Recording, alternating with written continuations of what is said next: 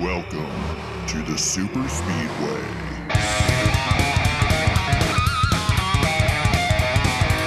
Welcome to episode 195 of the Super Speedway podcast, recorded Tuesday, May 18th, 2021.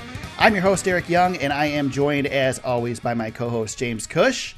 And James, I think the last time we had a guest, I started it out like this too. We're not alone tonight. Yeah, I know. We'll fumble our way to it. We'll get the guest introduced eventually. Yeah, exactly. Should we do like we normally do and just bumble about the race and stuff and not mention the winner and introduce the guest about halfway through? That sounds good to me, man. Yeah, let's make it work. Well, go ahead. You brought him on. Introduce our guest this week. Our special guest this week is Derek Winter, host of Life in the Fans Lane podcast. How you doing, Derek? Good, man. I'm happy to be here. Thanks for having me on. We started our own podcast just a little bit ago, and we're having a good time with it. And James, I think actually to your credit, you invited me on this podcast before we even started that, right? Yeah. And then we became a competitor. So that's sorry. Right. Yeah, I know. Yeah, that was eventually that was going to come up tonight. It was like, we got spurned at some point. It's fine. Right. We can all be friends. There's plenty of podcast space out there. So we know where we rank. I'm sure you've passed us already. So well, hey, you see the analytics. I see the analytics. I totally get it. Let's just not compare those, okay? Let's keep it. We'll be friends. We'll keep it clean. No comparing. I will say we did in a way have Jimmy Johnson on our podcast at one time. So I mean, we got roundabout way. Yeah, roundabout way. Yeah. You already went to the top of the leaderboard then. There you go. Yeah. There you go. Yeah. Yes, I mean, sure, it was a media scrum, but we had him on. Well, we took credit for it at least. Exactly. Yeah. Exactly. So, Derek, tell us a little bit about your podcast and how you guys got started and what made you decide to do it. Yeah. So our podcast is more of the idea to introduce some casual race fans to the sport. Believe it or not, I'm the hardcore fan in the relationship between my co-host Clark and I. Clark actually came to me with the idea and said, "Hey, what do you think about doing a podcast where we can combine the viewpoints of a casual race fan to a hardcore race fan and kind of outstretch our audience and see if we can get that listenership to tune in." Right. And I thought it was a great idea. I never really envisioned myself hosting a podcast. I'm guessing you guys are probably the same way, right? Right. Yeah. Just kind of fall into it and you're like, who would want to hear me talk? But here we are. We are 15 episodes in and we're having a lot of fun with it. It's good to catch up, good to talk about the race each week. And we're really having a good time with it. So that's essentially what we do. We share the viewpoint of a casual fan versus a hardcore fan and discuss different topics week to week. Yeah, I think that's an interesting idea that you guys had. You know, that's one of the cool things about the podcasting space, I think, is, Eric and I, we have our thing that we do. It works well for us. But there's so many different things and so many different angles that you can take. And what you guys are doing is something totally different that I haven't seen in the NASCAR podcast space, which is, there's a lot of room out there. I mean, if you want to listen to Dale Jr. on the Dale Jr. download, you can, but there's also people like us who I feel like, I don't know. I mean, we've got, I don't want to overspeak for Eric, but I feel like we've got pretty decent listenership now.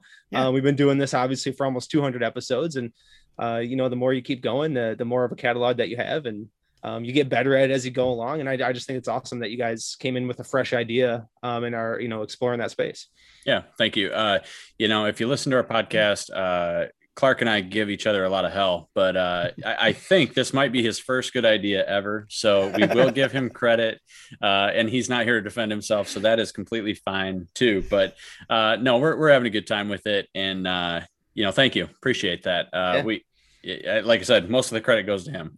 Right. Absolutely. Oh, and one of the other things I wanted to add about Derek too is, so Derek and I met each other through Michigan International Speedway fan advisory board. We worked the booth together at the fan experience. I don't know, man, that was a long time ago now, Derek. I can't even believe crazy. It.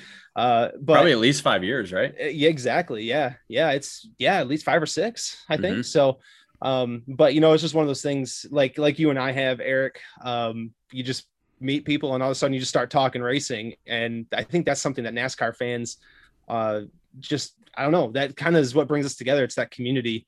And Derek and I got to talking, and every year we'd kind of get back together and talk some more. And But yeah, Derek's got like from following you on Twitter, Derek, I know you and I have kept in touch pretty much that way. But you've had a lot of cool fan experiences that I think you've crossed some items off your bucket list that I think Eric and I would also like to cross off ours as well. Yeah, as a fan of the sport, and I don't know about you guys. I've been a fan since 2003. Attended my first race in 2004. Like you mentioned, James, you get to know people in the sport, whether they're actual drivers or media members, team owners, spotters. You get to know these people just from seeing them on TV, listening to them, and you're able to talk with them about racing, about what they do. And it's really a deep connection. Even if you are looking at maybe some lower series of racing, if you're into racing, people are going to know that you're legitimately into racing if you start having a conversation with them. So yeah, I got some cool experiences for sure, and feel fortunate. But I think that's something to be said about the sport of racing, right? About how down to earth most of the people are that you meet in the sport, and you have these opportunities to do some really cool things. So I did want to mention, you had asked me about my podcast, or about our podcast. And again, our goal is to bring new fans into the sport. And I know you guys have that goal as well, is to introduce people to the sport and show them why we love it. Right. And I want to say that we have, 3 or 4 loyal listeners that never considered watching a race until I'm their salesman, or I work directly with them at work. They're watching races, they're talking about going to races now, and I love to hear that. I know that's what you guys set out to do too, and nothing makes me more excited than that when we're talking about a podcast or the sport. Yeah, that's awesome. That's awesome. No, that's great. I mean, I had a similar experience recently. My brother-in-law, Mike, and now his wife, Emily, they are, they've known I've been a NASCAR fan. I've known them for years now. But they started getting into it, and, Mike joined our fantasy league that we have on the podcast, and he listens every week, and now they're like avid fans. And that's just a cool, exciting thing. That's probably part of the reason I ended up on the fan advisory board at Michigan in the first place, is bringing new people to the track. And that's been a lot of fun for sure. Yep. For sure. Cool. So James mentioned bucket list items, Derek, and I guess I'm not aware of them. Give me maybe your top 2. What's the coolest things you've been able to do in the NASCAR universe? So I'll give you the first one, obtaining a hot pass. I think that's on every NASCAR fan's list, right? Yep. Yeah, that was a great day when I had my first one. Yeah, you go in there, like, I think I was there when the garage opened and didn't leave until it closed, right? Yep. Both days. So at the time I was actually working in the beer industry, and one of our suppliers had an incentive that was to get a hot pass, and also to sit on the pit box for Ty Dillon. It was sponsored by Twisted Tea at the time. Nice. And unfortunately, that was the first race I've attended at MIS that was completely rained out. So we didn't get to sit on the pit box, we didn't get to sit on the pit box for the race. But when they brought the cars down for the red flag, Ty Dillon and his wife actually were sitting up next to us on the pit box. That was a really cool deal. But I didn't even care that the race weekend was rained out, or Sunday was rained out. I got to meet Jimmy Johnson, Jeff Gordon, you name it, I met him. Bill Elliott happened to be in the garage that weekend, so that was really cool. So that was more of a like an incentive based thing that I knew that was going to happen.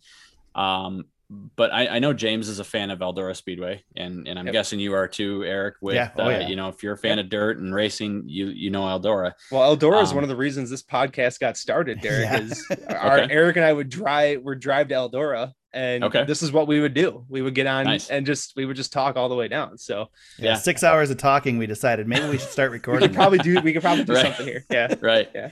Well, and James, you know Logan Waddle. I mean, I know Logan. Yep. Clark had originally pitched the idea that Logan and I, he and Logan and I do the podcast.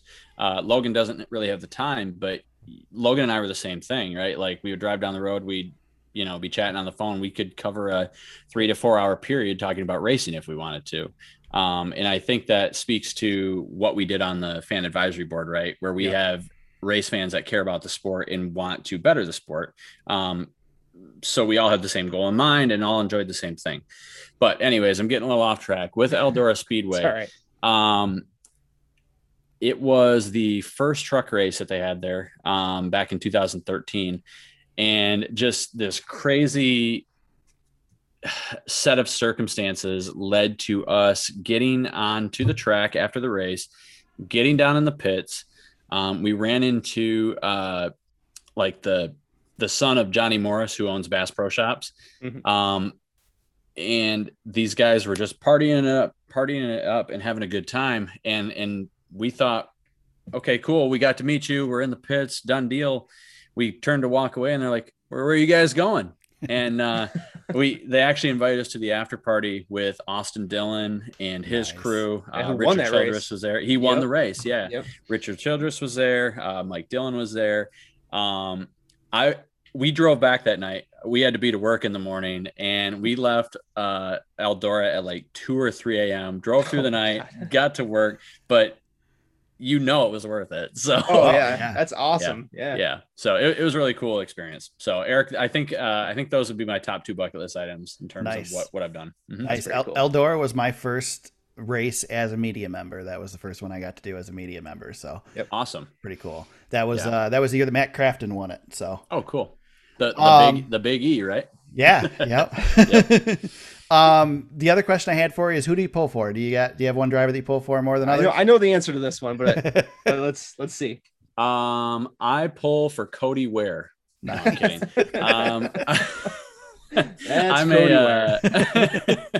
I'm a Chase Elliott fan. Nice. Yep. So you can go ahead and compare me to a Dale Earnhardt Jr. fan, and that was James. I don't do that stuff. James does. That's my role on the show is to make sure that I play the heel every once in a while. So I told everybody last year when Chase won the championship that finally Dale Jr. fans could celebrate a Cup championship. So it was a big moment for the sport. I mean, agreed. Yeah. So there you go. Agreed. Yep. All right. Let's get into the discussion. We've got some racing to talk about. This past weekend, we were at Dover International Raceway. Or Dover International Speedway, I think is the technical name of the track. We just throw it out there. Yeah. It's whatever. It's Dover Downs, guys. That's what it used to be. That's right. Dover Downs. Cup Series had the Dryden 400 this weekend. And what can you say about the Hendrick organization? First 4 drivers in the race, and probably the most unlikely of all of them wins it. I would say so.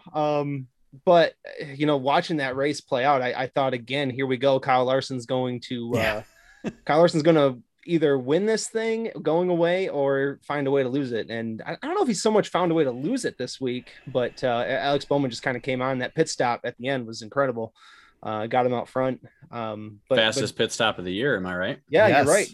Yep. Absolutely. So yeah, that I don't know about you guys, but that 1 through 4 finish was, there was no doubt. Like Kevin Harvick tried to get there, Joey tried to get there, but at the end of the day, those Hendrick cars were dialed in. Yeah, that was the thing, is they were 1 through 4 a good chunk of the day. I mean, it was not just a fluke at the end. It was like, I kind of thought that somebody would end up in the middle there at the end just because, but like you said, they ran like that the whole day. Yeah, it's not often you see it that way either. Like, sometimes with these teams, you see it that way. Really. Well, that's right. Yeah, you never see it that way, because even if you have 2 cars that run a race that well out of a 4-car team, it's not very often that you see all 4 complete a race and with strategy and everything else that goes into it. It's just the odds are always against them.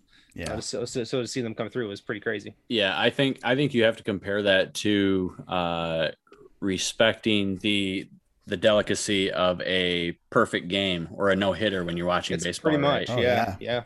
I mean, you can look at it as it stunk up the show, but I actually enjoyed it. I think it was Denny Hamlin or whoever was approaching William Byron for 4th place. I'm like, man, I really hope they don't pass William Byron, because you don't get to see something like that very often, as they talked about, first time since 2005 and just the 4th time in history. So really impressive for Hendrick Motorsports for sure. I think the only go ahead. Go ahead. No, I was gonna say, go ahead. Go ahead. You go first. The only part that disappointed me about the whole situation was that now we've got 2 weeks in a row that we've had dominating performances. And of course, the driver who dominated this weekend wasn't the one who ended up winning, but the team that dominated did, obviously. Sure. So, I mean, that's a little bit of a bummer to have those 2 in a row, especially when we had pretty high hopes with the 750 package running both these tracks. Dover's just Dover. Since it's been concrete, it's put on these types of shows, and it is what it is. And I mean, it wasn't a bad show. There was great racing. It just wasn't for the lead because Larson was running away with it. Yeah. But Bowman managed to get by him. And like you said, that last pit stop and led 98 laps in the day. So it's not like he just, got the lead at the end of the race and got the win. He was right there as well. And like we said, they were running top 4 all day, just about. Yep, yeah, all day. And, Bowman, to speak on Bowman for a little bit, Eric, I think you and I on this podcast before, we weren't so sure early on about the Alex Bowman signing. But Dale Jr. believed in him. And I think I know for me, that's where I screwed up, because Dale Jr. actually does have an eye for talent. Yeah. And can get guys into seats. I mean, look at Barry in the Xfinity series right now. He knows who can drive, and Dale pushed hard to get Bowman into Hendrick Motorsports, and the guy's done nothing. I mean, he's driving himself right into a contract extension. There's not going to be an argument here. He's got 2 race wins already. I mean, it's guaranteed, right? I mean, he's guaranteed playoff driver for sure now. And he's the only other guy with multiple wins besides Truex at this point in the season.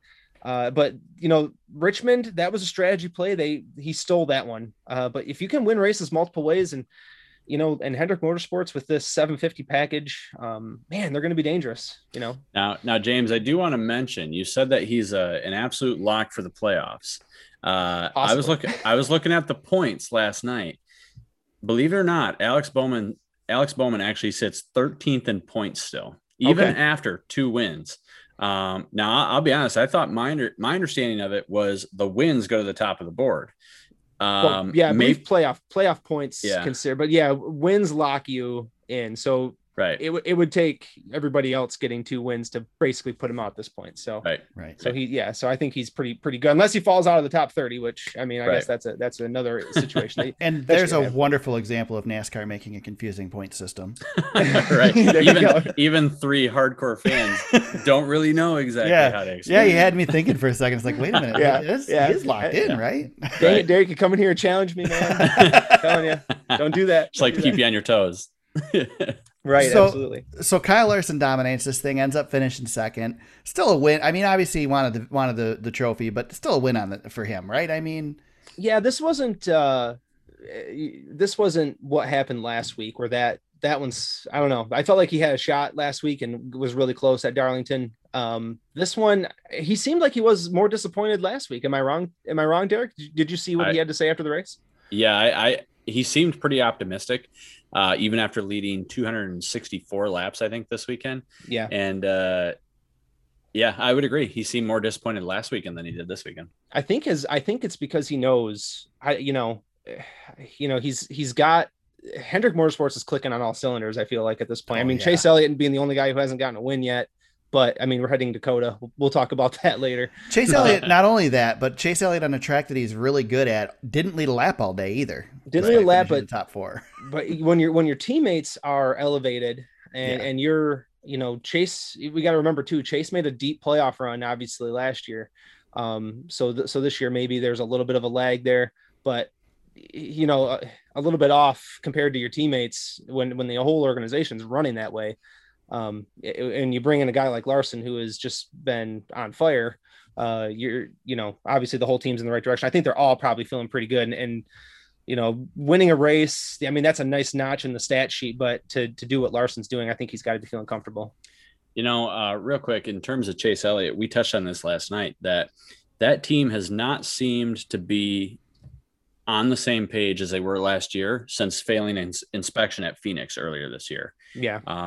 He goes and dominates Phoenix last year.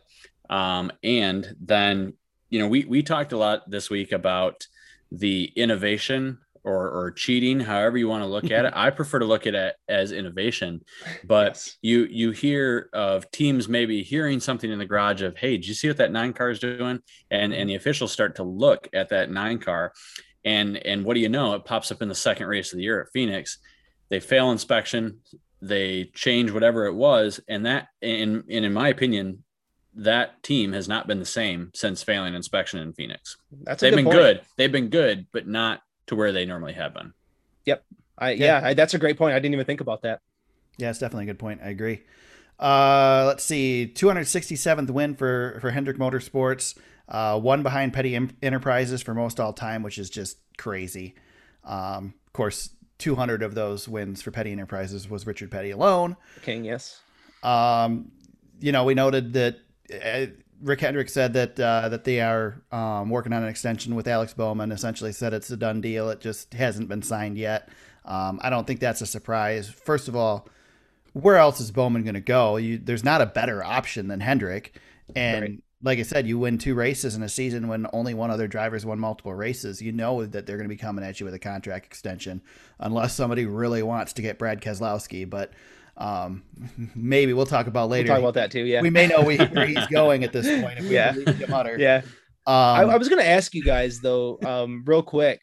So I know this is the last year of the current gen car, and we're looking ahead to next year, and things are going to, that next gen car coming, that's going to shake everything up a little bit.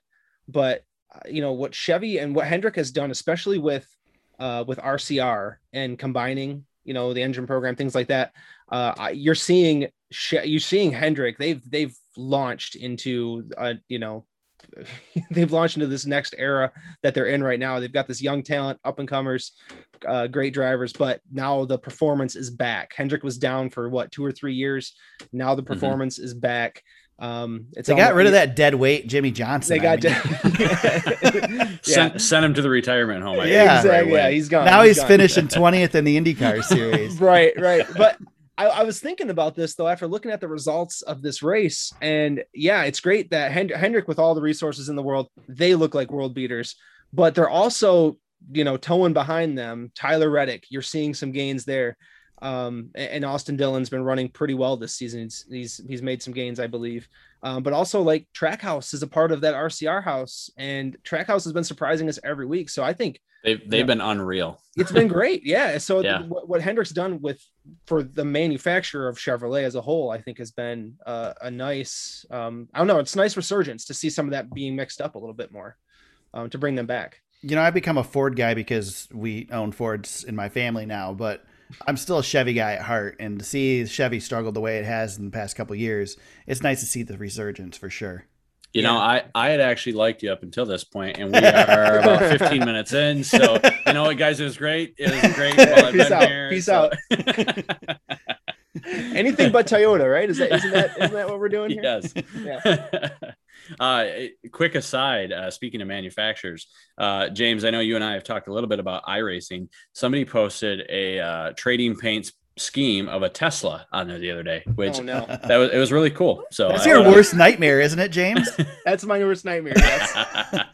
That and a Paul Menard exclusive podcast. We learned. Oh my gosh! Yeah, you keep hinting at things that are coming that are just looming over me at this point. Yes.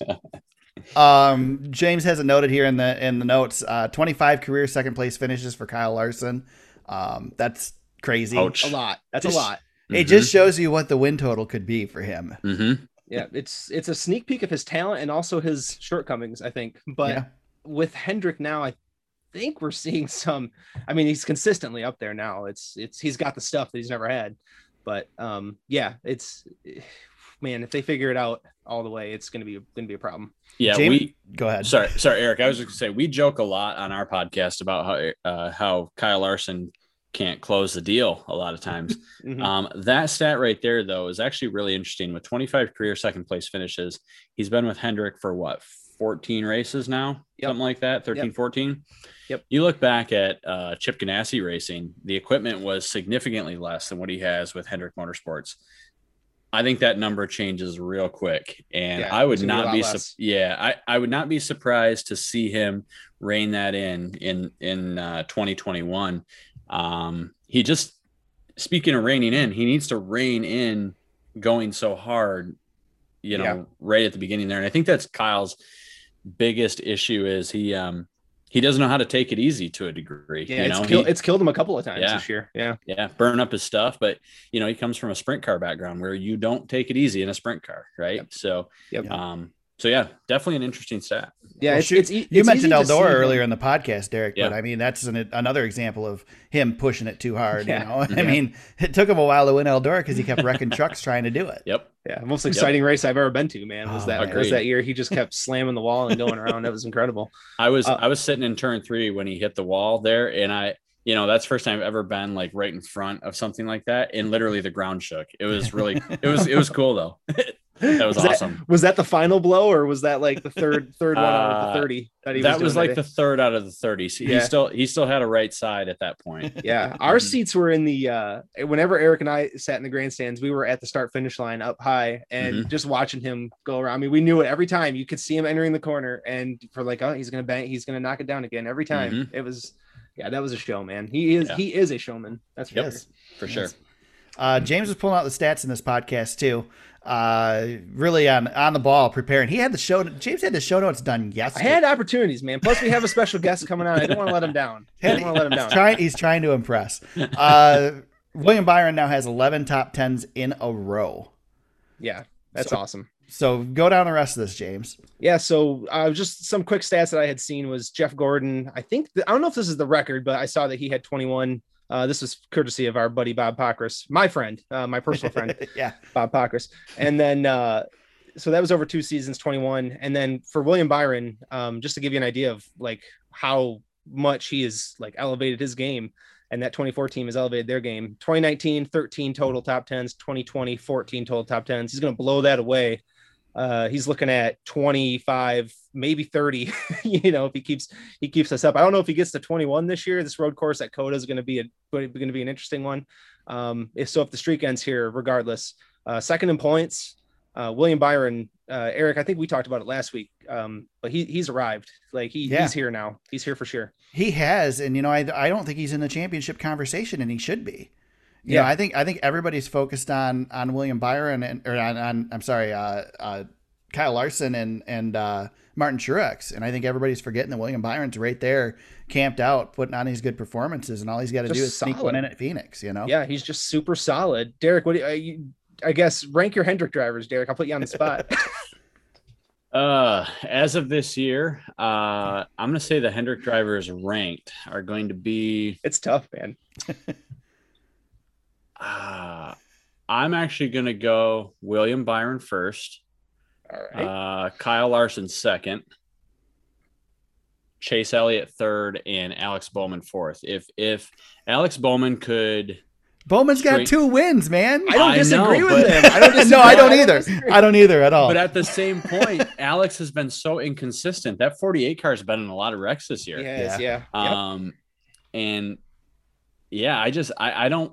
I weighed the decision on the spot there, putting Alex Bowman third or last. And now Chase doesn't have any wins, but Chase has been more consistent. Yep. Even though they can barely get through Tech each week. That just means they're pushing it, though. Exactly. That's a good thing. Mm-hmm. Well, and if you're looking ahead for Chase, if you play the game of just looking ahead, these road courses coming up, he's going to be right there. If he doesn't win them, he's going to be right there. For sure. Yep. This is a road course we're going to this weekend. I mean, this is a legit road course. Yeah. We're set up for a Chase Elliott victory here this weekend. Yeah. We'll talk about it in a minute. We'll save this one, Derek, but I know you've got some thoughts on Coda from your experience, but we'll get there. We'll get there. James put here in the notes, does this race tell us anything about the future of the season? I'm assuming you mean the Hendrick performance, James. Is that what you're thinking? Hendrick performance 750 package. Did we learn anything here, or is Dover so unique? I know we're only going to Dover once this year. Did we learn anything looking ahead? Just based on what we saw Sunday. I like to throw that question out every so often.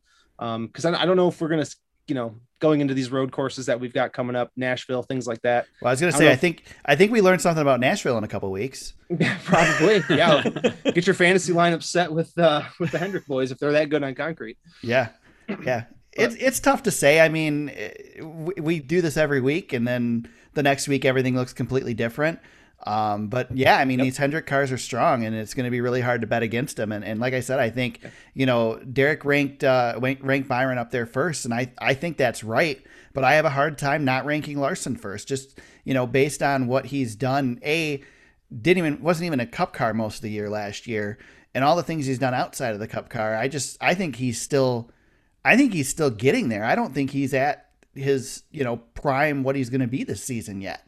Yeah, I mean, we're 13 races in. He's probably getting pretty close, but pretty close to second place at Dover. I mean, and dominating the race. So, pit stop, a second on a pit stop away from winning that thing. So I think when Larson does get that reined or dialed in, I guess completely, and he can figure out how to finish a race, I think he's going to be absolutely unstoppable. Yeah. I think we're looking at a 9-win type of season. Yeah. I think we're going to click off a bunch of Larson wins. I was going to put it around 6 or 7. So at this point, he's same page. Exactly. Yeah. He's missed a couple of opportunities that could have gotten him to that point. But, I'm looking at his numbers here real quick.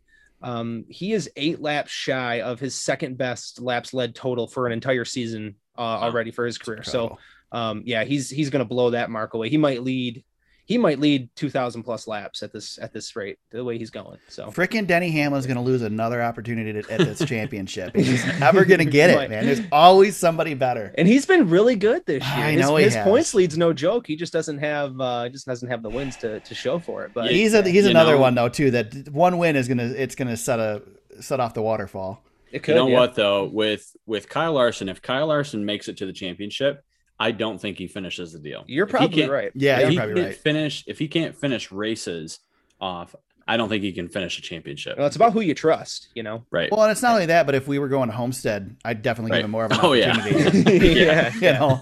But Phoenix, not so much. Yeah. So, otherwise, this race was pretty uneventful for the most part. I did note Eric Almirola finishes 37th, last place. I jokingly put in the show notes, is Eric Almirola the reason that Stuart Haas is struggling for lack of cars? I mean, he is obviously not, but man, he destroyed some cars this year, and it's not all his fault. I mean, he's had bad luck. Just snake bit bad luck. Bad luck happens to every driver at some point. And he's just in that. I think he's just in that stretch right now. Yeah. And it's an unreal amount of bad luck. I mean, like you said, how many cars has he actually wrecked this year? Yeah. It's been really bad for that 10 team. And that hit at Dover was brutal. Yeah. Yeah. That's never an easy hit. It was. Now, I don't know when Eric Almirola's contract is up with that 10 car. Something that's been in the back of my mind is, will Eric Almirola be coming back to that 10 car when that contract is up? Yeah. Depends how much Smithfield likes him, because they really like him. Yeah. Right. And that was my next point is Smithfield has been in this sport for a long time, and Smithfield has had a very limited amount of success. Mm-hmm. They had a good opportunity to jump on with SHR and hopefully crank off some wins here with Eric Almirola. Yeah. But again, it just has not materialized. I mean, he's won one race, maybe 2 in that Smithfield car for he's SHR? won. Yeah, he's won 1 for Stuart Haas, and then he's got the rain out at Daytona. So both super speedway races though. Yep. And I think Smithfield really took a big chance and said, we're going to go to SHR. We're going to put a lot of funding their way and move to SHR, and nothing has really materialized after the first year of that 10 car. And SHR needs that sponsorship. Mm-hmm. When you look at that team as a whole, they've got 1 car that's completely not funded. It's completely out of Gene Haas's pocket. And then you've got Chase Briscoe with some Ford money, some Rush Truck Centers money, and a little bit of here and there. But he's on the Gene Haas payroll too. So Stuart Haas can't afford to be a 4-car team with 1 car fully sponsored at the end of the day. You mentioned Chase Briscoe. I wanted to throw something out here real quick, not to completely take us off on a tangent, but I was listening to Christopher Bell on Sirius this week, and he brought something up that was really interesting. Chase Briscoe did so well in the Xfinity Series last year. I think we expected a lot of big things with him coming to Stuart Haas this year in the Cup Series. Really expected him to do well, and he struggled a bit. But Bell noted that, the days of drivers racing in the Xfinity Series and then coming up and competing right away in the Cup Series. These guys aren't facing Cup drivers every weekend in the Xfinity Series anymore like they used to. They're not facing 8 to 10 Cup drivers every weekend. They're facing, Kyle Busch once in a while and maybe Kevin Harvick once in a while. And, most guys aren't coming down there and running that series anymore. So the gap between the experience at the Xfinity level and the Cup level is so different now than it was just 5-6 years ago. Yeah. That it's making it a lot tougher for these kids to come up after dominating Xfinity Series. Yeah, right. Exactly. Dominating the Xfinity Series and not able to compete as much in the Cup Series. So just an interesting take, I thought. I do want to mention something on Chase Briscoe. I actually had very low expectations for him moving into the Cup Series this year because the cars are so different. Right. And obviously you have the 550 package that we all dread. Eric, I don't know you that well, but based off your earlier comment, you hate it just as much as James and I do. We're all truthers here. It took me a while, but I'm there. I'm at the hate. Right. But I fully expected Chase Briscoe to struggle. Until he got his legs under him for the 750 package.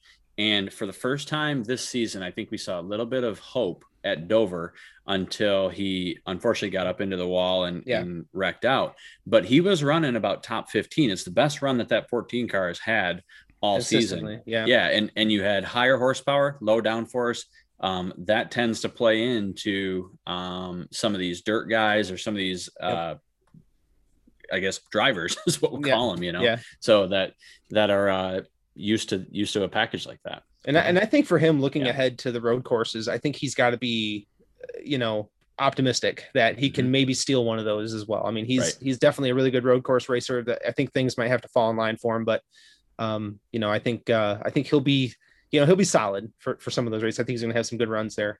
Yeah, his starting spot won't be good at COTA this weekend, but no, it will not. Through the field. Yeah, it's going to be a long race. So go ahead, Eric, real quick. I wanted to, I don't want to hang on this too much, but, and I know I'm just joining as a guest, but I wanted to put you guys on the spot for a second. Please do. Eric no problem. We'll edit it out. What's that? I said, we'll edit it out. No problem. Like it never happened. So Eric Almirola, we touched on him real quick. Not having the season he wanted. Smithfield, we wonder where they are, where the contract is. If we get to the end of 2021 and Smithfield says, hey, we decide we want to go a different direction, or Eric Almirola says, I don't know how many more hits that I can take like this. You saw the pain that he was in on Sunday. Right. Yeah. The dude broke his back, 3 years ago?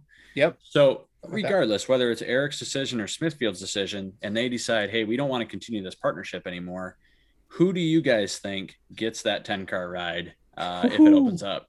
Yeah, I feel like this is more of a off-the-wall question than what you posed to me. That's what we do. That's tough because no matter what Tony Stewart says about his development program, what are we going to put Riley Herbst up there? I mean, that's right. Yeah, it's just not feasible right now. Yeah. I could throw the driver that we keep throwing everywhere and Brad Keselowski and say, hey, go get him. But that would have to be a decision that has to be made now, not at the end of the season. That's the only other guy in the Ford pipeline for me, because we know Hendrick's going to the 21, is DiBenedetto if he's out there, but he doesn't come again. We go back to what we said about Stewart Haas. You can't have underfunded cars and a full stable. And Matt DiBenedetto, unfortunately, is not bringing a ton of sponsorship. And no offense to Matt D, because I like him, but is he an improvement from Eric Almirola? Yeah, the Ford pipeline is very thin. Say what you want about. I know Tony had his comments about Toyota and how they've got a pipeline. They've got guys in there. I mean, Eric Jones possibly maybe could come over, but yeah, it's thin. Man, that'd be a good get though, wouldn't it? Well, that's the guy I want him to get in first place. I don't know, Derek. I don't know. If you've listened to anything, you know that I get on the Eric Jones rant every once in a while because that's one of my guys. But I'd love to see him back in a good seat. But again, he's not bringing. How do you replace what Eric Almirola can give you outside of just trying to get some more performance? But you got to have dollars to have performance. Mm-hmm. Yeah, I'm actually going to probably go with you, James. I think Matt DiBenedetto would be a good option for that seat if the Ford camp wants to keep him in. Yeah. But with that being said, I think Matt does need to improve his performance. He's got to get better. His performance has not been up to par this year. No, he's backslid. He backslid again this year a little bit. But yeah. I mean, he's hovering around Yep. He just needs to be a little bit better. I mean, he's hovering around the playoff cut line. But it's going to take some more from him. I've got an interesting option for you guys. We're looking at a lot of teams trying to get into the sport next year, and they've got a car that's not funded except by Gene Haas. What about selling the charter? That's not a bad idea. I know they're hard. Yeah. They're hard to get. You could Right. lease the charter maybe for a year. Yeah, maybe. They are hard. Boy, that charter conversation is a whole nother conversation that would probably take up a couple hours. For the record, I hate that conversation because I think the charter system sucks. But yeah, right. Well, and not to go down that road too much, but when you have someone like Dale Earnhardt Jr. saying, "Hey, I maybe want to take my team to Cup, but I don't know if I'll have a spot for my team," right? That's not good in my opinion. So. Well, same thing with 2311. They want to spend and they want teams down the road, but where are they going to get the charters? That's tough. We give Rick Ware Racing a lot of crap, but I hope if they've made all these decisions for business purposes, I hope they're ready to sell off some of those charters and actually put in some competitive race cars. Exactly. Yeah. You don't need 4-car Rick Ware teams. Exactly. I agree 100%. That item was not in the notes. Actually, they also had themselves a 4-spot consecutive finish. This stole mine. I was just going with it. I was chomping at the bit to get it in there. What do we have? I told you he'd be a natural fit. 36, 37, 38, 39. 31, 32, 33, 34. Okay. All right. Cody Ware, Garrett Smithley, James Davis, and Josh Balicki finished 4 in a row. So that's impressive. We buried the lead on that one, man. That should have been the top story right there. Yeah, we did. I think Derek is spying in on our chat because I think that came up. I think that came up on our group chat. It did. Yeah, I'm sitting here thinking, man, Derek's fitting right in. He's teeing up the transition, and oh no, he went with it, man. He's and he hit it out of the park. There it goes. Yeah, that was his. He went full Kobe in that one. Just took the ball and took it to the rack. There you go. I like it. Well done. All right, let's leave the Cup Series. We'll bust through the Xfinity Series here real quick. We won't dwell on it a lot because not a ton to talk about. It's the Dryden 200. Austin Cindric gets the win. Which that was your pick, wasn't it, James? It was. Yeah, I'm on a heater, man, on the lower series when it comes to our picks. Man, you're killing me. I know. I like it. I think, just a couple notes here. JRM again, really good in this race. Justin Allgaier dominates for the most part, 94 laps led, finishes third. But Josh Berry finished second place, close to winning it, 48 laps led, wins the $100,000 in the Dash for Cash. Gets a chance to run in the Cup Series the next day. Just a good weekend for Josh Berry. Yeah, Josh is. We talked about him a little bit earlier, but man, what a run he's on right now. I don't think he's running next week though, unfortunately. But yeah, he's had he's got that win, and it's just been really cool to see he's kind of burst onto the scene, and I mean he has a shot to win that race if it falls a little bit differently. But Austin Cindric's day, that guy, he's just racking them up. I think the refreshing thing to see about Josh Berry is I think that's a good story as well. Yep. He's been a big part of Junior's late model team and has continued to chip away at it. And he could look at this as being a little bit timid after this opportunity or for this opportunity because his first opportunity didn't work out. But man, he is racing the wheels off of that car week in and week out. And he's not giving it to anyone. So good for Josh Berry. Take your opportunities and do the maximum. I mean, that's all you can ask of these guys when they get a seat. It's like Ty Gibbs, similar situation. Like you've been given this great opportunity, go take it. And they've done nothing but impress. Josh he's an old dude, man. He's 30 years old. I know he's an old. Yeah. Him and Ty Gibbs are on the opposite end of the spectrum there for sure. But again, Josh has great equipment and that man can wheel a stock car with the best of them. So he's getting it done with some pretty dang good racers. I mean, AJ Allmendinger, he's running with some pretty, like you said earlier, Eric, there's no Cup guys anymore, but some of these guys are, these guys are really good. They've been around a long time and they know how to do it. And he's right there with them. Well, you mentioned Ty Gibbs. He won the ARCA race. He's finished fifth in this one. Again, this kid just continues to impress. So good on him. Noah Gragson, I wanted to bring up Gragson because when we left the podcast last week, he'd received the penalty, was DQ'd from the race. They appealed the penalty and had the appeal accepted. So he was able to get his $100,000 back and his second place finishing spot the week before. And there's a new rule in the Xfinity Series this week. Not directly related to, but obviously very directly related to the penalty on Noah Gragson. And so there you go. NASCAR likes to sweep those in when they get a chance.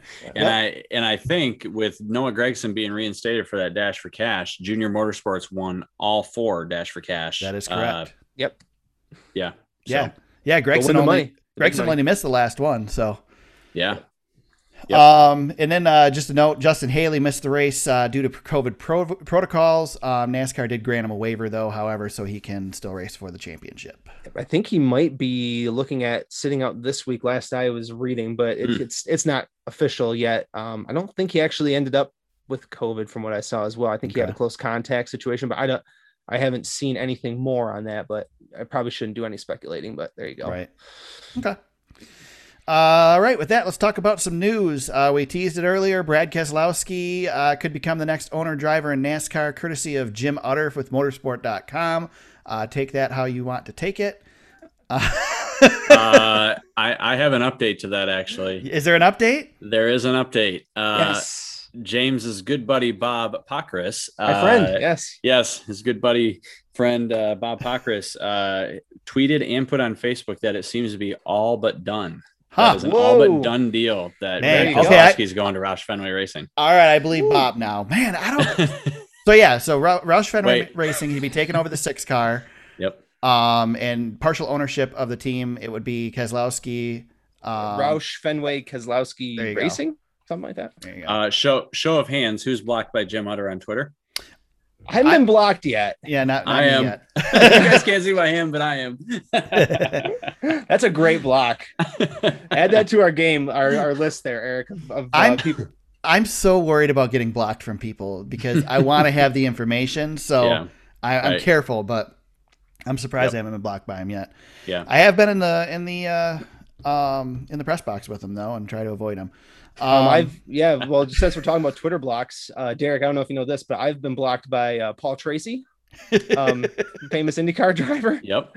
So, I mean, what'd you do? Did you make a comment about him talking about Danica's feet or something last year? No, I didn't. Well, I can't see those anymore. So I've been gone for a while. He said some pretty ridiculous things about. Yeah. I can't remember what, but yeah. I'm sure you don't lose any sleep on it. No, I don't worry about that one.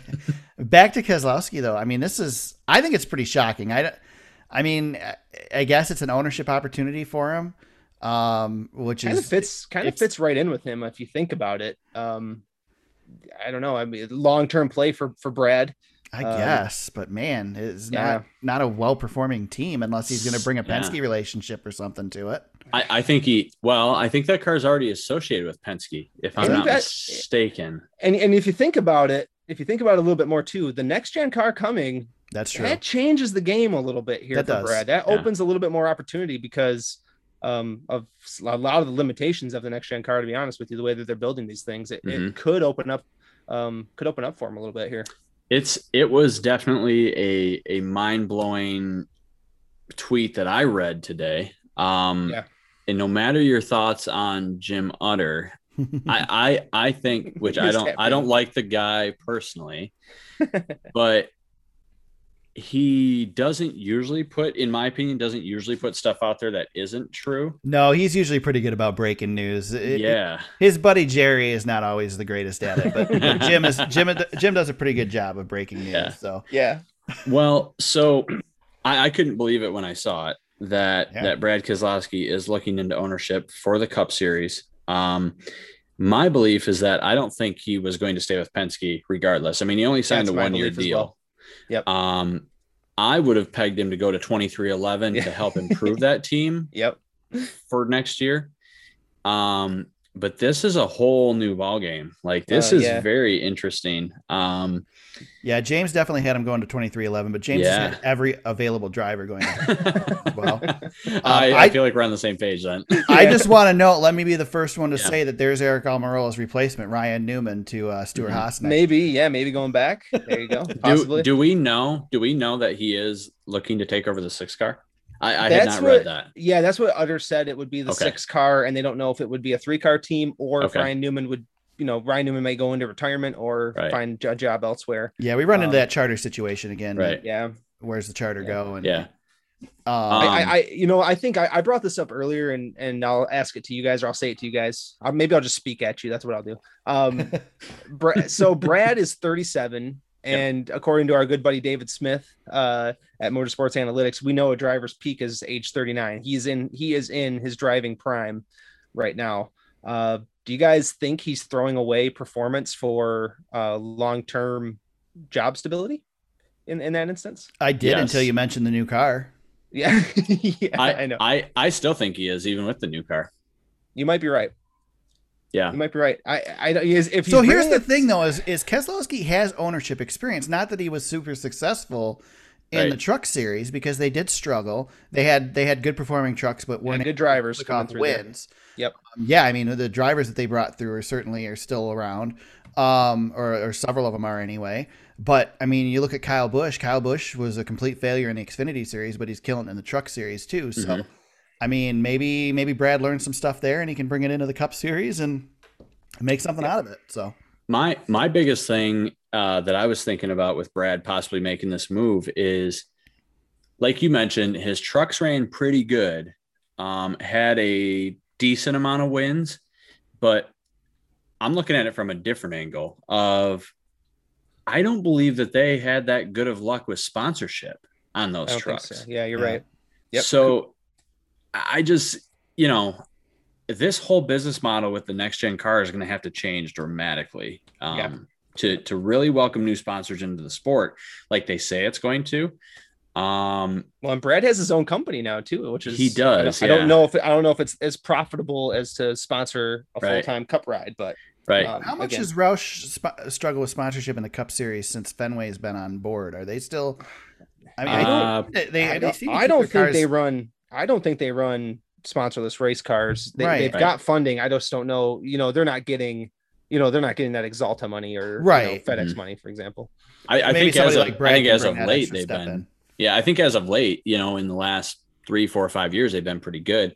I think for a minute there, that 6 car in 17 ran some Ford EcoBoost schemes and such. But since Newman's been there, they've had a lot of sponsorship. I mean, they patch it together. I mean, it's a couple races here, a couple races there, but they've got funded cars. Now, did you guys see that they do have an announcement planned for tomorrow? In terms of the 17 car.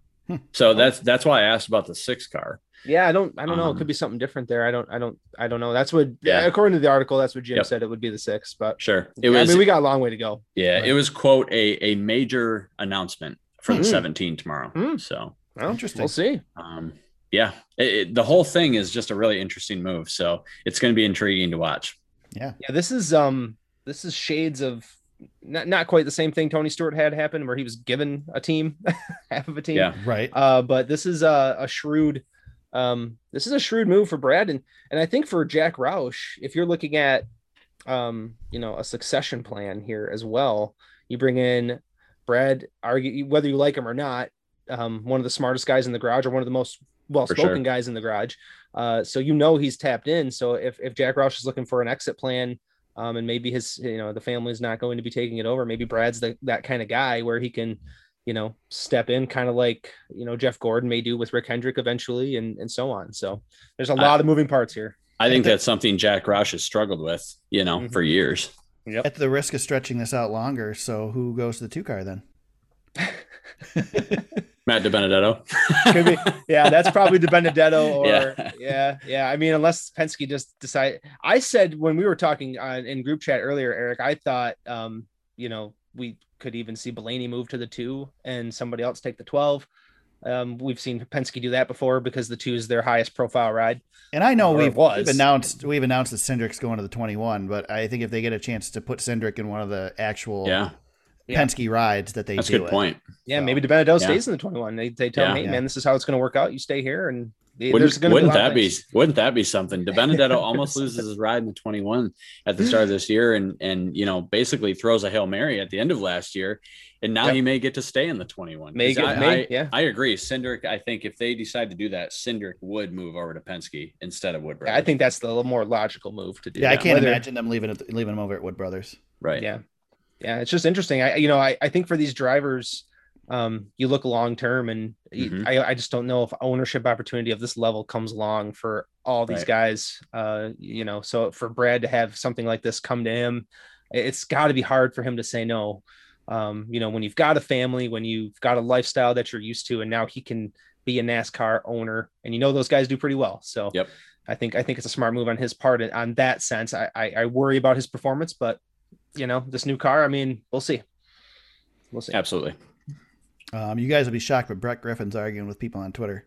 What? No. I know, right? That doesn't happen. Speaking of burying the lead, like we do all the time, James, big news. You want to hit the big news item? Yeah, my favorite nemesis is back. Paul Menard running the trucks at Coda. Woo. He's back. I thought I was done with him, but he came roaring back. It's good to see Paul come back for a race. I know your thoughts on Paul, but I'm good to see him come back, and he's not in the Cup Series, just in the Truck Series. It'll be fine. James, now that you mention it, if you have a hat, if you put that on, you might. You kind of the similarities are there. Yeah, the beard is starting to. Yeah, it's. We've just been, me and Paul have been linked for many years. He just keeps coming back around. You may have too much personality though, James. Yeah, I would agree. That's true. Yeah. That was definitely a left field move there. I never expected Paul Menard to be making a truck start. Boris Said coming back this weekend. Boris Said is coming back. Yep. I thought Boris was like retired, but apparently he's coming back for the Xfinity race, which is Kevin Harvick driving the 5 car. Like, there's just so many weird rides this weekend. Yeah, those guys want seat time, man. Coda's no joke. So these guys the Cup guys want to get. Austin Dillon's running there's a lot of guys coming down to run, but Paul and Boris. We kind of buried that one. We should have mentioned Boris. The Said heads will be out in Austin this weekend. The Paul thing doesn't really make sense though, right? Because he's not getting experience for Cup. The truck is not sponsored by Menards. Like, I wonder how this whole deal came together. It's probably part of the deal of sponsoring that 88 truck. It's like, give me a ride. I want to run one race. Well, if they had an extra truck, maybe Paul wants to run. Yeah. It's been a year and a half since he's been in that car. So we'll watch him go out and win this. Right, man. If he did, James's worst nightmare again. Eric would come on this podcast next week and he would be all over me. I'm picking him for the truck race, man. Well, he gets points, so you could. KFB. Hold on, I had a different soundboard this week. KFB. There we go. KFB. Joey Logano starting another feud here, James. Yeah, what's the podcast? I'm sorry, it was I don't have it here. I am athlete, right? There you go. Thank you, Derek. Yeah. Thank you. I know we brought him in for a reason. Perfect. So he called Joey Logano. Well, hold on. I was actually thinking, I'm like, man, these guys are prepared. I'm like, look, these guys do this every week. Like, I gotta hire them to do this. And then you get to see how how it's made. And then it's not as pretty as it looks. But Kyle calling Joey Logano a two-faced driver is pretty hysterical. Like, Kyle has taken the opportunity yet again to come at Joey Logano, and then Joey on Twitter was like, "What did he say? That's cute." And so my favorite feud in the Cup Garage, Joey and Kyle. It's there's no payoff because everybody hates both of them. It's true. You got to have a good guy and a bad guy. The two bad guys can't fight. I mean. Derek, Eric and I had this conversation earlier. Who do you got in a fight, Kyle or Joey? Kyle for sure. Oh man, I said Joey. I've stood next to both of them, and Joey's scrawny. Kyle's beefier than you think. Kyle's a big dude. But Kyle looks scrawny because he's super tall. Right. Here's my reasoning for picking Joey. Joey continues to look for fists in his career, while Kyle, I feel like, runs from the fist. That's yeah, but Joey looks for him coming at his face.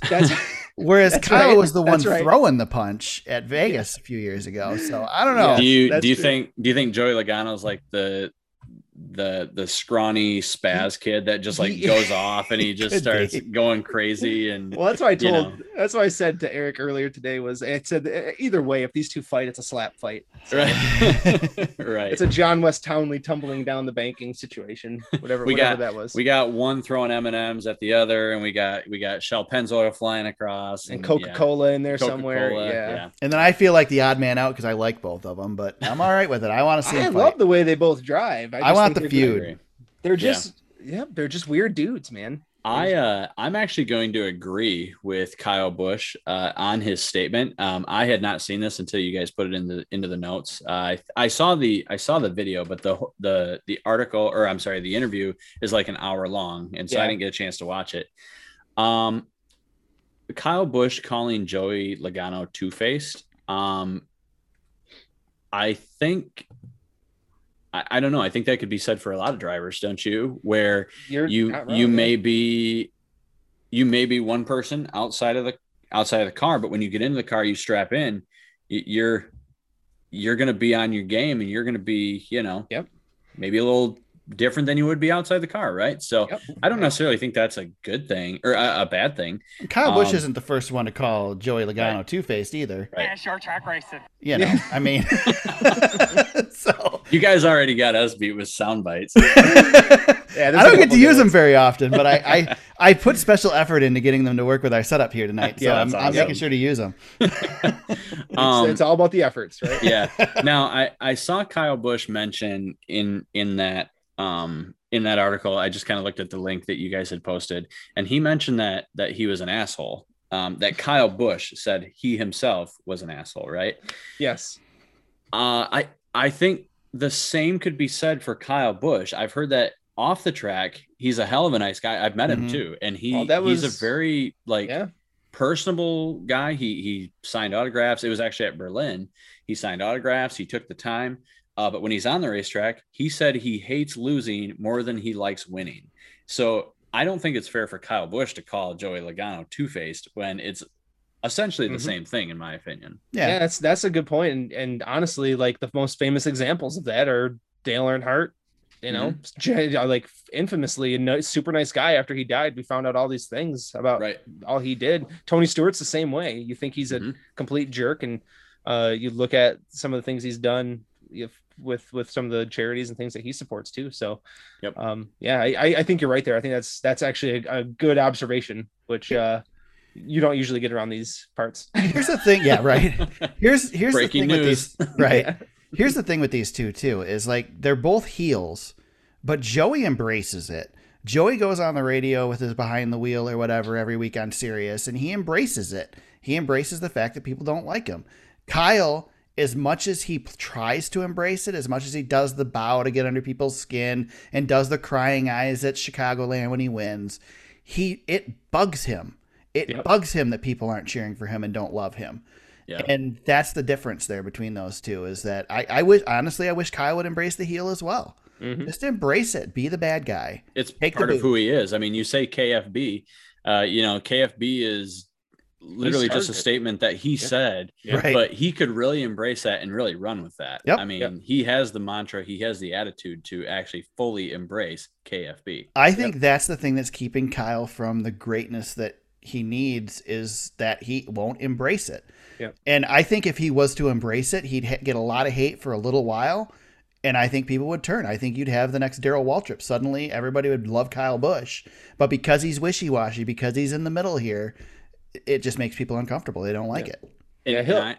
Sorry, go ahead, James. No, I was just going to say, I think eventually he's going to make the turn. I mean, we didn't like Jimmy Johnson for how many years, but that was, for dominance reasons. And that's part of Kyle's thing too, but Kyle will eventually make the turn. He will. It's just going to come really late for him. Well, and Samantha's helped him a ton. I mean, he's gained a lot more fans with Samantha. Oh yeah. She's stuff definitely that they've gone through and everything. Yeah. She's definitely softened him up a little bit. You were going to say something, Derek. I'm sorry. Go ahead. Yeah.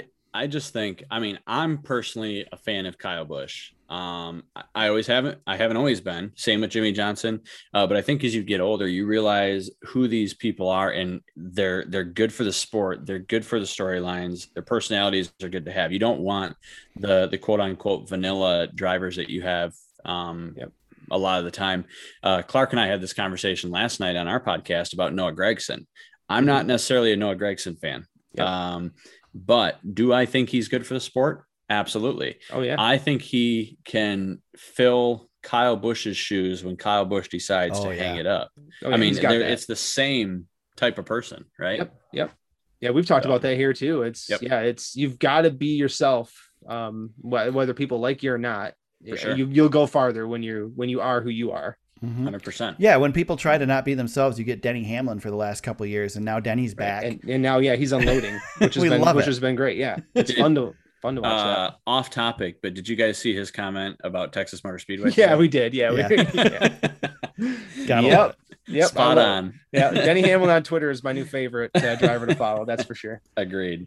We'll gloss over this really quick, but a really interesting article. If you guys aren't familiar with Building Speed, they do some really good stuff. A lot of behind the scenes stuff, a lot of statistics and data and all that stuff. If you enjoy data, they process a ton of it. They had an article this week about our caution lengths increasing, and then a bunch of other caution stats as well, and just kind of running down this thing. So they basically determined that no caution lengths aren't increasing. They've been actually going down somewhat, but they've got debris cautions in here. Do caution lengths increase within a race? Just all kinds of really interesting stuff. And we're talking from 1980 to current day. It's pretty neat. So links in the show notes if you guys want to check it out. thesuperspeedway.com. You can find the links there, and it's worth a look at if you're interested in all the data behind everything. So it sure seems like they take a long time. Yeah, I started to read it and unfortunately couldn't finish it. Someone needed ground beef. I work in the restaurant industry, so I had to jump on my computer here, throw a little work at the end of the schedule. You got to sling that ground beef, man. Exactly. Selling green beans. That's what we say we do. That's right. Last news item, unless something popped up while we're on here. I don't see nothing. I think we're in the clear. NASCAR no longer requiring masks outside at events. I think this is kind of par for the course across the country. We're kind of realizing that outdoors is all right. I did see some stuff recently from some reputable people here locally about just statistics and whatnot of how protected we are if we're vaccinated, and not only from catching the virus ourselves, but from spreading it to others as well. So it's good to see some things opening back up, getting back to normal. We're gonna have full stands open at Charlotte for the 600. Whether they can sell all those tickets or not before that race, that's another story. But we've seen full baseball events. We've seen some full stadiums. Maybe it's a little early, but I think numbers are going down and everything, and it's just good to see that. Maybe normalcy is on its way. I'll take advantage of our outdoor sport and get out. I mean, Derek, you've been to a race this year that was socially distanced. Right. I mean, how comfortable were you during that? I mean, how was it? I mean, just because Eric and I haven't been to the track, right. Sure, in quite a bit. Eric has. Yeah, I went to Michigan last year, but sat 6 feet away from everybody in the press box, and that was it. Sure. Talladega, the Speedway did everything they could. But in terms of social distancing, it was not great. I felt fine because I was about through my second shot. I was a week past my second shot being vaccinated. Perfect. I felt pretty good being there. And I actually felt like a renewed sense to get out and do stuff, because I talked to the person that I work with to get NASCAR tickets. And I told him straight up, I'm like, I'm kind of hesitant to buy tickets for later in the year. You just don't know what's going to happen. Right. And going to Talladega, it felt like, okay, this is normal. This feels good. Let me get out and buy some more tickets. And, The crowd was good. I mean, people were respectful of the current situation, I think, but there was a lot of people there. And social distancing was about 3 feet, I would say, as opposed to 6. Yeah. But that is in line with what the CDC had changed to recently with that. So I think part of mine is just the anxiety still of going back to normal, more so than any danger of it. Yep. We've had mask mandates lifted here in Michigan with, if you're vaccinated, and I've been cautious, but trying to enjoy it a little bit. And, I just remind myself that, hey, this is what I did all this for. This is what I spent a year indoors for. This is what I stayed away from family and everything for, got the vaccine for, is to be able to go back to normal. So. Yep. It really is a transition, and I know you have to kind of be careful, like going down this road, because obviously people have different thoughts. But when you go in somewhere and you see people not wearing masks, which is becoming more and more common. I mean, whether it's Meijer or Starbucks or a local restaurant, it is kind of a shock, because we haven't been here in a year and a half. I actually have a wedding for the first time since 2019 this weekend. Yeah. And Eric, like you said, you're like, boy, is this right? And then at some point you're like, okay, yep, I'm vaccinated. This is what we did for. Yep. Okay, time to get back out there. Like it is a weird feeling though. It's something we've never been through. I was in a parent meeting for hockey last night, and there were about 20 people in the room, and everybody was spaced out, but I think one person had a mask on, and it was just so weird. Yeah. Yeah, we'll get there again. I told my wife the same thing. It's like when I went to the grocery store at the beginning of this, and I felt so weird putting this thing on my face. And now it's the opposite. It's like, we went to the restaurant for the first time tonight, actually sat down, and it was just so strange. But like you guys said, I'll third that. That's what we did it for. We want to be able to start doing these things and enjoying these things. So for sure. I want to get back to racing. I'm ready. I'm ready. Me too. I am happy to say I booked tickets for Talladega in the fall already. Yes. We had such a good time. Oh, and I was actually going to mention, Eric, I think you brought up Charlotte Motor Speedway being full capacity here in about a week and a half. Have you guys ever seen the Airbnb in one of the condos above Charlotte? Yeah. There's a TikTok account I follow that the guy owns one of them. I would kill to live in one of those things. What's his name? Trying to think of his name. Anyways, it's similar. Christian, right? Yes, Christian Espinoza. Christian. Yes. There you go. Yes. Yep. It's not his, but there's an Airbnb on online that is like brand spanking new. And I got on there and I looked, and I'm like, $232 a night. That is awesome. That's an awesome price. Like, okay, I can do that. We get a group together. And I'm like, oh, cool. It's available for race weekend. Like, I want to get someone together. I mean, we can all split this. And little did I know, or little did I pay attention, when I clicked the dates for October race weekend, it jumped to $2,150 a night. Yeah. with a 2-night minimum stay. I got really excited, but man, it's like that's a bucket list. We talked about bucket list earlier in the show, and I would love to do that. That'd be so cool. I've always dreamed of living at a racetrack. Yes. So Christian Espinosa is living that dream. He's there every day. Yep. It's pretty cool. That'd be amazing to wake up in the morning and see that out your front window. Oh yeah. For sure. Heck yeah. For sure. Yep. Speaking of back to racing, guys, we're going road racing this weekend. We go to Circuit of the Americas in Austin. First time ever with the Cup Series. I don't know about you guys, but I love this track.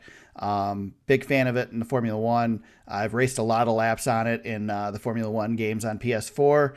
And I'm excited to see Cup cars on this track. I'm glad that NASCAR didn't dumb it down.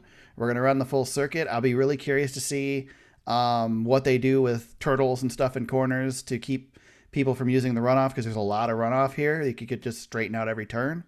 But excited, looking forward to some real road racing in NASCAR. Yeah. It's they got the iRacing series, the Pro Invitational's going on right now. So if you're Pro Invitational's tomorrow. Tonight is the actual. That's right. The actual iRacing. You're trying to get us through the week quicker. I bunched up. I'm sorry. Yeah, my bad. Yes. I know. I made sure that we could schedule a podcast so I could still watch the Pro Invitational. The Pro Invitational series. Yes. This is one I will turn on. So. Yeah, very good. Yeah. I was just gonna say I'm super excited for COTA. I don't really know that much about COTA, but I sat and did a little research video yesterday. It was from Colton Herta in the IndyCar series, and I did not realize how massive this place is. almost 3.5 miles, 20 turns in like 150 feet of elevation. Yeah, like, that front straightaway is daunting. Yeah. It's like you're looking down from a mountain. Yeah. You know, well, not only that, but the racetrack standards. The front stretch to the back stretch, if you just go straight across, it's like 2 miles. I mean, right. That's crazy. Yeah. It's huge. There was a video. I watched a video yesterday. Kyle Busch. It was must have been a Toyota fan thing that he was taking somebody around in one of the Toyota Tundra or Toyota Camry cars. That was pretty neat too, just to see kind of, there's a lot of unknowns. The S's coming out of turn 1 are very blind and difficult. It's just not a traditional NASCAR track. It's going to be really different for these guys. I think you're going to see the road course guys excel, which you'd expect anyway. But I think we're going to see some interesting stuff. There's some great passing zones here. Longer straightaways than we have at most tracks. So, yep. Like I said, I think, if we were running practice and stuff, we might run the risk of sticking a chicane in or something, but, maybe we'll get through the weekend and not do that. So, yeah. With that, we get to make our picks this week. Derek, we're going to have you make picks with us as well. James, I don't know how you want to do it. If I think Derek Derek can pick whatever he wants to pick. Eric and I have rules that we're trying to follow for our picks each week, but you go ahead and pick anybody you want. Yeah. Okay. Sounds good. So we'll recap from last week. First of all, James, you smoked me again. Let's see, 96-46 was the points. So James continues to lead. He is blame me, man. You picked Martin Truex Jr. I did not expect that out of him. No kidding, man. That was really disappointing. 1,126 James has to my 1,045. So I got to play some catching up this week, but that means I get to pick first. So we start with the truck series here, the Toyota Tundra 225, Saturday doubleheader with the Xfinity and trucks, by the way. And I am going to go, I screwed myself over on the trucks, James, because I should have picked Ben Rhodes because he's the guy at the road courses after Daytona this year, right? Yeah, that's right. But I picked him last, so I can't pick him. I was licking my chops a little bit when, So I will have to leave Ben Rhodes for you, and I am going to go with the guy who finished second at Daytona, who won at Daytona last year, and go with Sheldon Creed as my pick for the winner on this one. Yep, and I went Sheldon Creed last truck race, so yep. I can't use him, but I knew that you picked Ben Rhodes during Darlington, so. That gives me Ben Rhodes because I definitely want that one. So but Sheldon Creed though, I mean he's I feel like he's good everywhere. So he really is. Yeah. He really is. And Sheldon Creed's got the off-road trucks background as well. So yep. I'm trying to think. Have the Stadium Super Trucks run at COTA maybe with the IndyCar series? I don't know. Maybe he's got experience on this track. I know. In a truck. I'd have to look that up. I don't know. Derek, who do you got for this one? I'm going to go with John Hunter Nemechek. Nice. He has a little road course win experience there. So I think it was up in Canada, Canadian Tire Motorsports. Yes, so I'm going to go with John Hunter Nemechek. He's been pretty dominant this year in that Kyle Busch Motorsports truck as well. Excellent. So that's a really good pick. We'll see if Derek can beat us this coming week. And so we were off to a good start. There you go. Xfinity Series again, Saturday afternoon. Pit Boss 250. I also screwed myself over on this one, James, because I think, hold on, maybe I didn't. No, this isn't the one. Cup I screwed myself over on. I'm just gonna go with Austin Cindric. You can't pick him this week, and I'm just going that direction. So yeah. I'm gonna play that card this week and take Austin. Well, you left me an opening here. I'm gonna go AJ Allmendinger. Yeah. I feel like that's just that seems like a solid pick. Yeah, if you're going road course racing, I'll take AJ. But is Ty Gibbs running this race? You know what? I had the entry list. Hold on. I don't think he is. Kyle Busch is that's in right. 54 car. Kyle Busch is right. Yeah, he's running the Skittles car. Yeah. So what we do, Derek, is we have to pick guys who earn points. So we can't. We don't have to. For sure. Well, yeah, that's right. We earn the points that they earn. So if they don't earn points, we don't get points for them if they win. Yeah. So in Eric's defense, I probably, whenever Austin Cindric's available to me, it's almost a lot that I'm going to take him. But another road course, AJ, I like AJ. Another good opportunity is Noah Gragson. He's run well on the road course at Daytona, despite making his errors that he has. And I don't have that sound clip on my soundboard, so I can't play that one. But yeah, so that's another good pick as well. And the way he's been running, Justin Allgaier is a good pick here. I mean, there's some good picks in the Xfinity series. Derek, who do you got for this one? Well, Austin Cindric was my first pick as well. But I actually think Daniel Hemrick's going to get his first Xfinity win this weekend. Nice. Yep. I keep picking him, man. I've picked him so many times this season. He just Eric wants it bad. Yeah, we like Daniel. It was actually between Daniel Hemrick and Andy Lally. I think Andy Lally has a good shot this weekend. Yeah, ran pretty strong at the Roval last year. So yeah, Andy Lally can run road courses. So for sure, yeah, that's really I didn't even think about that one. That's a sneaky one. And there's a lot of finesse in COTA. We talked a little bit about it here a few minutes ago, but Eric, I was telling James, I kind of ran this on iRacing this past weekend too, and it's super challenging. You said you mentioned, or you ran on F1 too. Mm-hmm. I can't believe how long the straightaways are and how tight the corners are. Just the speed difference is insane. Yeah, both turn one and then the turn way in the back, they're super, super tight, way tighter than turns we normally run. Big time braking zones. Yeah. Mm-hmm. Yeah. Yep. And I would assume, I've never run a game with a stock car on COTA, but I would assume that the rear end would get pretty light through the S's too, because there's not a whole lot to them. It's kind of, it's interesting. So. I wish I knew, but I never made it to the S's. I never made it to the S's in full speed. Nice. Hard to get past turns 1 and 2 and 3 maybe. So didn't Ryan Sieg run really well at Daytona in the Xfinity Series too? I feel like I don't have that pulled up. I think you might be right. Yeah. I mean, we didn't take Boris Said. I thought he would have made a. If he wasn't in that MBM motorsports car, then I probably would have picked Boris. I think the days of Boris Said running up front are kind of over. Yeah, I think. Well, if he was in a Gibbs car, maybe I don't know, but even then, I still wouldn't pick him. Yeah. With that Sunday Cup Series, Echo Park, Texas Grand Prix. So weird to have a race in the Cup Series called a Grand Prix, but that's what we got this weekend. And this is the one that I screwed myself over on because I picked Martin Truex Jr. last week, James, and I think he's a great pick for this one. But I'm going to take the better pick anyway and go with Chase Elliott as my pick for this one. Yeah, I like that one. Yeah, I was hoping, I wasn't sure what you were going to do there. I'll throw, pick somebody crappy so I can gain some points on you, man. You know what I'm going to do? I'm going to do something just a little different here. And we're flying blind. So normally when we do our picks, we've got stats that we can look at from previous races and all this. See, I pulled Daytona this time. I figured that's my best shot at this. So there's a guy, not typically known as a road course racer, but he gave Daytona a hell of a run. I know who you're going with. I'm going to say Kyle Larson here. Yep. I knew you were going that way. That's a really good pick, actually. He was super good at Daytona. He got fresh tires late, made a run. I don't know if he'll win, but I feel good about his speed everywhere. So we'll see. He was one mistake away from being really, really having a shot at Daytona. So yeah. So I may regret that one. Letting Martin get away from me there might be a pretty big mistake, but we'll see. Derek, who do you got on this one? Yeah, I had a backup pick ready because I figured you were going to go with Truex. But with that being said, you want, man. Anybody you want. I'm going with Truex. All right. Because I thought you were going to pick him, I was either going to go with Hamlin or Ryan Blaney. But Hamlin would have been good. Yeah.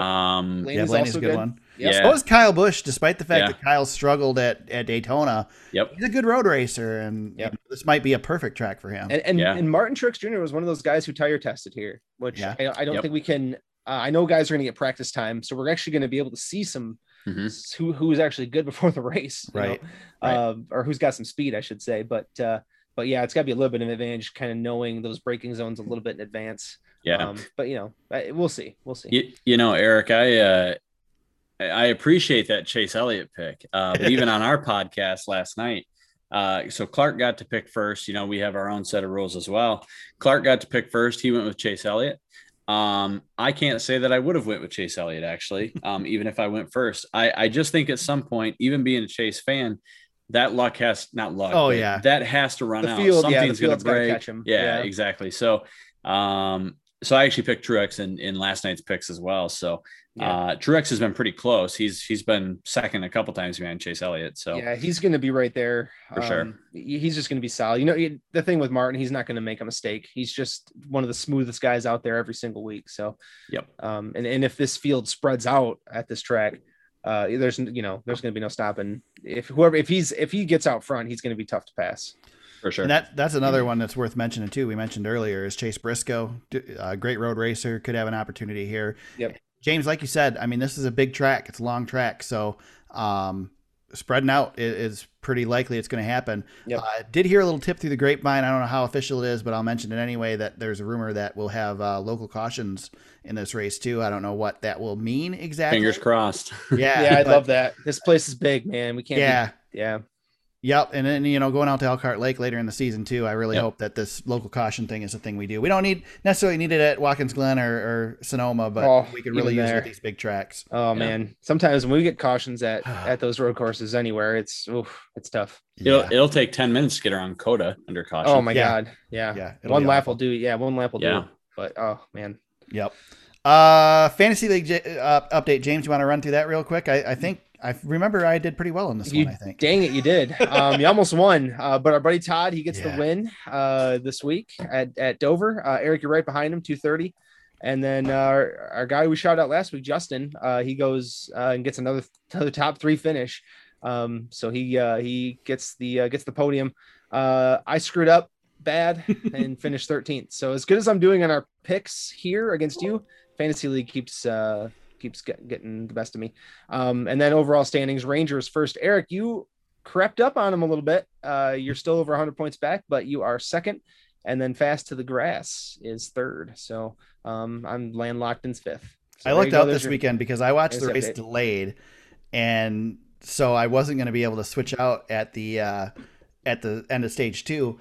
But Kyle Busch struggled so early that I was able to quick bench him and before the stage was done, and I was good. Yeah, so I tried to save some starts and went with DiBenedetto and Chris Bell, a combo, and boy, that really bit me. I gave up on saving starts on this one, except that somehow I didn't put Denny Hamlin in, and I thought I did. There was a point in this race, James, where I had all 5 of my drivers as the top 5. That's fantastic.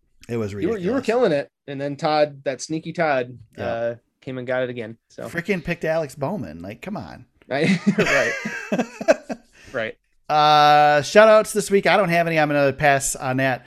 James, you got any shout outs? No, I think we're good with our special guest though. But Derek, do you have a shout out? Anybody you wanted to shout out? Well, hey, I just want to shout out to you guys for having me. It's been Perfect. a great time. Well, there you go. So we appreciate it. That's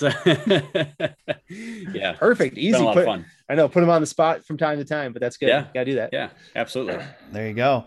Derek, where can they find you again if they wanna check out your show and learn more about you? Yeah, so you can find us on Twitter with the handle @InTheFansLane, and then also on Instagram, Life in the Fans Lane. We try to keep up on that pretty regularly, and then of course our podcast is available on all major podcasts on a weekly basis. Nice. Boom. Awesome. Thanks for joining us this week. Master of the promo. I like it. Right. That was efficiently well done. Yeah, I think better than us. Sure. So now let's see how the amateurs do it. Yeah, James, we'll bubble through it. Where can they find you on social media if they want to hit you up, James? Yeah, you can get me at James Cush on Twitter. You can find me at TSuperspeedway on Twitter. You can find the podcast on Facebook at facebook.com/TheSuperspeedway. Our website is thesuperspeedway.com. You can find links to old episodes of the podcast, show notes, links to articles we've discussed, past race coverage, photos, all that stuff. Good stuff is there. Check that out, thesuperspeedway.com. You can find the podcast there as well. And you can find the podcast on Apple Podcasts, Spotify, Google Play, Stitcher, SoundCloud, all those places. For some reason, they don't update right away now, which is really irritating. So when you guys, we upload on Tuesdays a lot of times. You'll see it the next morning, if not. And maybe, just maybe, we might experiment with some video next week. We're trying some stuff out tonight, so we'll see how it goes. Yeah. We are approaching episode 200. Yeah. And there's been talk that we might try to do something about that, but who knows? Yes. We will give up eventually. The way we're doing it now might lead us to maybe something special for episode 200. So we'll see how this goes tonight. If you guys are listening to this right now, it means it worked. And we didn't lose an entire podcast that we brought a special guest on. Oh, that would be, oh my God. All right, so we go to Circuit of the Americas this weekend, a race I think we've all been looking forward to for a while. All 3 series in action. It is Truck Series and Xfinity Series on Saturday, Cup Series on Sunday. We'll be back next week here on the podcast to break it all down, discuss it all with you, and head on to the next weekend. Until then, everybody, let's go racing.